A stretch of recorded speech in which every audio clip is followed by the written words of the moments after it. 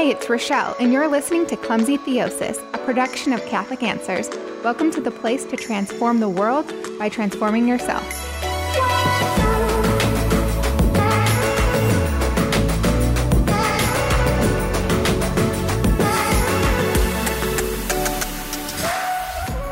Do you know what the most well-known scripture verse in the world is? And I mean even well-known by non-Christians.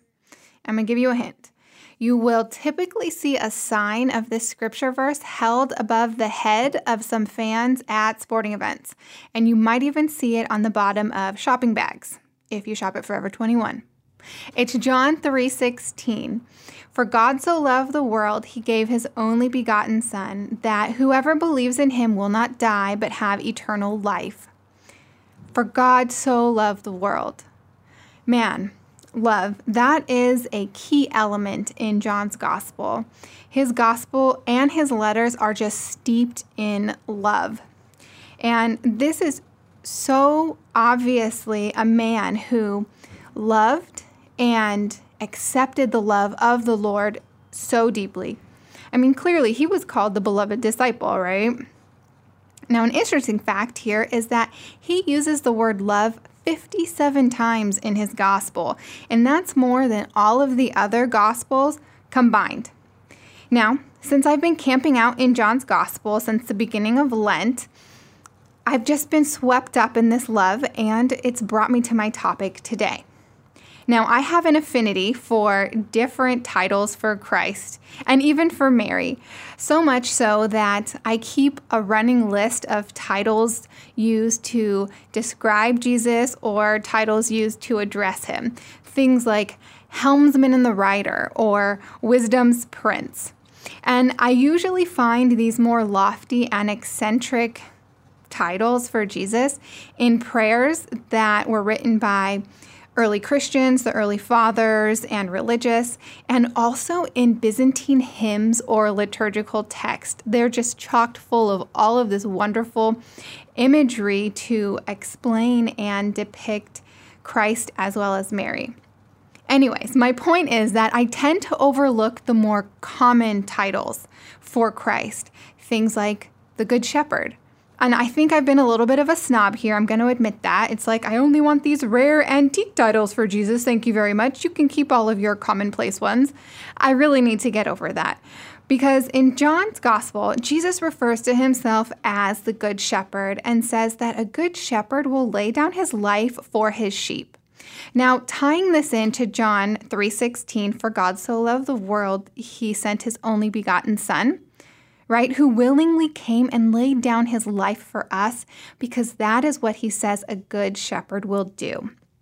And this brought about our salvation. Yes, emphatically yes. But it also should have taught us something so fundamental that I think we easily overlook it, or we qualify it, or we excuse it by just trying to make this scripture passage only having to do with, certain areas of our life. But this brings us back to the heart of John's gospel, pun intended, love. Jesus is performing some divine multitasking here, right? He's bringing about the salvation of the world, and he's also teaching us how to love in the process. Because not long after, Jesus goes on to tell us what the new commandment is. And you guessed it, it's about love. In John chapter 13, the Lord says, "A new commandment I give you, that you love one another, even as I have loved you, that you also love one another. By this, all men will know that you are my disciples, if you have love for one another." Did you catch that last part there? By this, all men will know that you are my disciples. Yeah, when I read that, oh man, let me tell you, I felt horrible. And like all of this that I'm telling you about, this is all surfacing in my prayer, right? In my prayer time.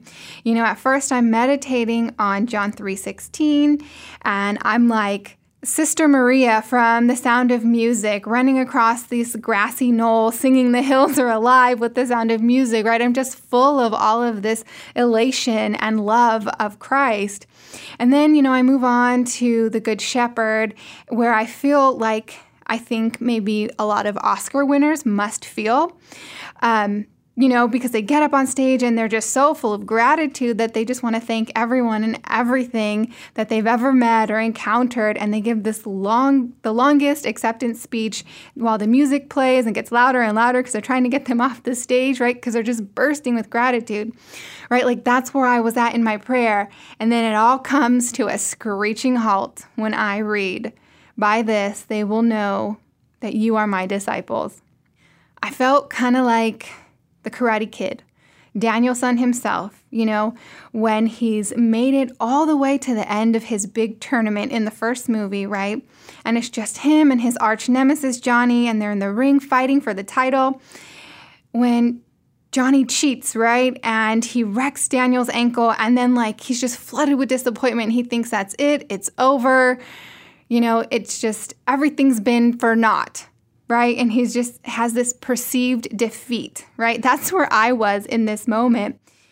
And can I just say that, that was quite a bit of an emotional roller coaster that I went through during my time of prayer. And this better not be a spoiler for anyone. We all know that Daniel's the comeback kid, right?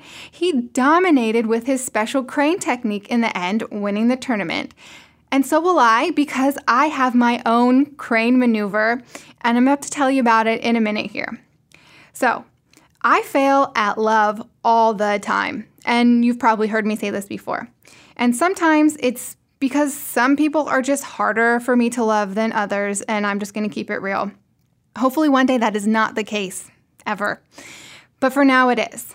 And it's actually that most of the time for me, it's hard for me to get beyond myself and my preferences and my, what I want to prioritize someone else. I don't take that second to stop and think about the other person. And both of these reasons are very common, and that's why I'm bringing them up. And in fact, Pope Emeritus Benedict XVI wrote his first encyclical on love, Deus Caritas Est, which is translated to God is love. Right now, out of all of the things that this celebrated scholar could have written about, he chose love. And it's for this very reason. Because we're supposed to do it, but we have trouble doing it. And what he says is, today the term love has become one of the most frequently used and misunderstood words, a word to which we attach quite different meanings. Preach it, Benny 16, preach it. Right? He clarifies in his document by explaining the difference between two Greek words for love, eros and agape. Now, eros is commonly referred to as worldly love. Agape is a love that is shaped by faith, by the faith. Now, eros is a love that pursues pleasure for itself. It's self-seeking, and it's always looking to find its own advantage in any relationship. Whereas agape is a sacrificial love that selflessly seeks the good of the other person. And Pope Benedict XVI says that eros is that love that is neither planned nor willed, but somehow it's always there imposing itself on human beings. And I kind of paraphrase that a little bit. But agape takes effort, commitment to another person, and takes self-denial.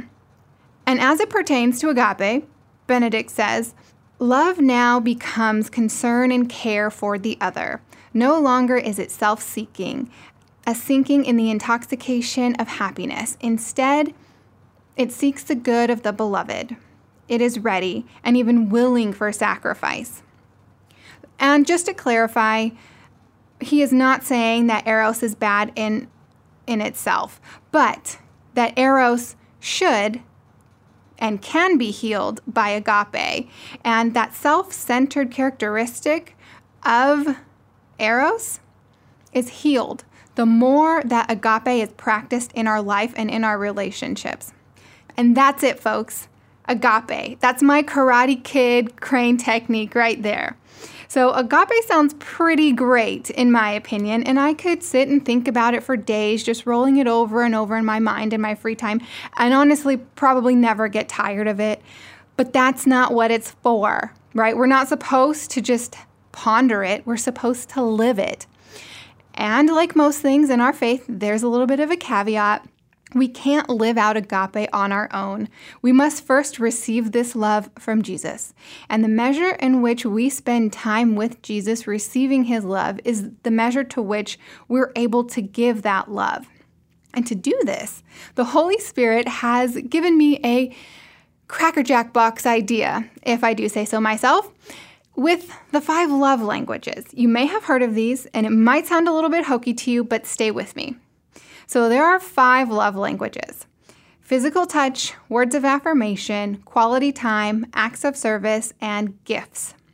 Now, one or more of these are the way in which you naturally receive and feel love the most, right? But the way that you receive love is not necessarily always the way that you give love. So it's important to know how you receive love as well as how you give love to others. And it dawned on me that no matter which love language is your primary way of receiving love, the Lord has made sure that the church has everything that you need, right? It is of the utmost importance to Jesus that you receive the buckets and buckets of love that he is trying to give to you every day, all day, right? And I'm being totally serious right now. So here are some examples of the 5 love languages available to you today through the church. Okay, so physical touch. Jesus is really present in the Eucharist, right? Body, blood, soul, and divinity really present, and we can touch him. So if you are a physical touch love languager, go to Mass more than just once a week. Receive the body and or blood of Jesus Christ as often as possible. You can physically touch him and he can physically touch you. Words of affirmation. If that's your love language, hello, open up the Word of God. Read your Bible more, right? Through the scriptures, spend more time there, especially all of the scriptures that talk about who you are to the Lord, that affirm how much he loves you, that affirm, that he has come into the world to save you, that affirm that you are a child of God. Now, quality time. I mean, to me, this is a no-brainer. Go to adoration.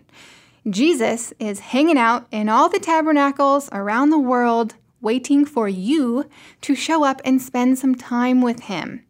Right? And when you do that, if you are a quality time love language person, you are going to feel obviously adoration is beneficial for everyone, but you're going to have that love language satisfied in your relationship with the Lord.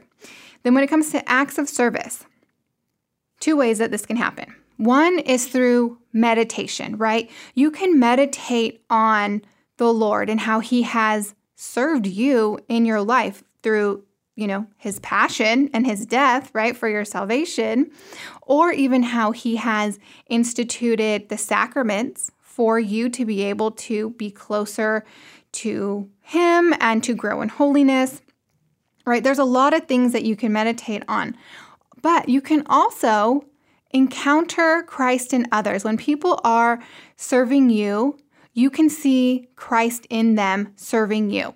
And then lastly, gifts. We have been given the gift of adoption into the family of God, right? This is like an amazing gift. We've also been given gifts of the Holy Spirit at our baptism. And I'm not even getting close to all of the many blessings and many gifts that we're given all day long that we might not even notice from God, right? You can meditate on those and practice an attitude of gratitude, right? But no, I'm serious. My mom used to have me do this when I was little, is to say prayers of thanksgiving. You count your blessings, everything that you think of that is a blessing to you. Thank the Lord for it, right? Those are gifts from God, all of them. Now, you can find out what your love language is if you go to their website, 5lovelanguages.com, and it's the number 5. If you go there, you take a short quiz. It's probably about 20 minutes. To me, that's short. I don't know. It's up to you. I thought it was fun, and I've done it more than once in my life. It's free, but you do have to give them your email address so that they can send you your results. But that's kind of the way every website is now. You have to give them your email address. Oh, and let me say, this is not just for dating or romantic love. When you take this test, it will tell you your love language in general. And that has to do also with, your friends and your family. Yeah, it's not just romantic. I want to clarify that. Okay, now I'm totally serious about this. I really think that you guys should go out and take this quiz at 5lovelanguages.com. And it might seem a little crazy to you, but in my opinion, the most ingenious ideas always do. So apply your receiving love language to your time with Jesus. Once you know what it is and you'll read about it, learn more about it, apply that to your time with Jesus. And also, I've been matching up the people in my life with their love language, running around after them, trying to get them to take this quiz. And I've actually been doing it for years because I want to know how I can best love them and serve them according to how they like to receive love. And it's a brilliant idea, if I must say so myself, but I will tell you it is not easy because I've learned that some love languages are harder for me to give than others. But because I love these people in my life, I really make it a point to use that love language with them. And because it's Lent, this is it's a renewed idea that I'm having, and I'm really trying to put love languages to the people in my life and making that like the forefront of my interaction with them. And I'm kind of combining this with my almsgiving activities this Lent because, yeah, we can give alms to strangers that we don't know. That's great. That's very fruitful. But Mother Teresa did say, if you want to change the world, go home and love your family. And that's actually really hard, because they're the people that you know so well and you know their idiosyncrasies and they have the things that just kind of like grate on your nerves. Because you know them so well, right? And so that's what I'm trying to do. And not just with my family, but with my friends and my close circle of acquaintances and even the people that I work with here at Catholic Answers. And I'm going to let you know how it goes for me this Lent. So if you want to get my updates on this or anything else that I share, go to Instagram at Clumsy Theosis and follow me there because I'll be sharing stuff there. Also, subscribe to Clumsy Theosis podcast wherever you get your podcast. I'm available almost everywhere. And set your notifications so that you can get alerts on your app when a new episode comes out, right? This way you won't miss any of my cuckoo Holy Spirit inspired ideas or insights. And the theology and apologetics information, it's not too bad either, if I must say so myself. Anyways, I'm having too much fun in here. Have a great week, everyone. Let me know what your love languages are, and I will talk to you guys next week. Peace out. Thank you for tuning in this week to Clumsy Theosis. Each week, we explore a topic within the Catholic faith to aid listeners like yourself, as well as yours truly, in the advancement and deepening of the spiritual life and the personal ownership of our relationship with the big guy upstairs and his church. As cliche as it sounds, the world needs you. Become who you were created to be with Clumsy Theosis, the place to transform the world by transforming yourself.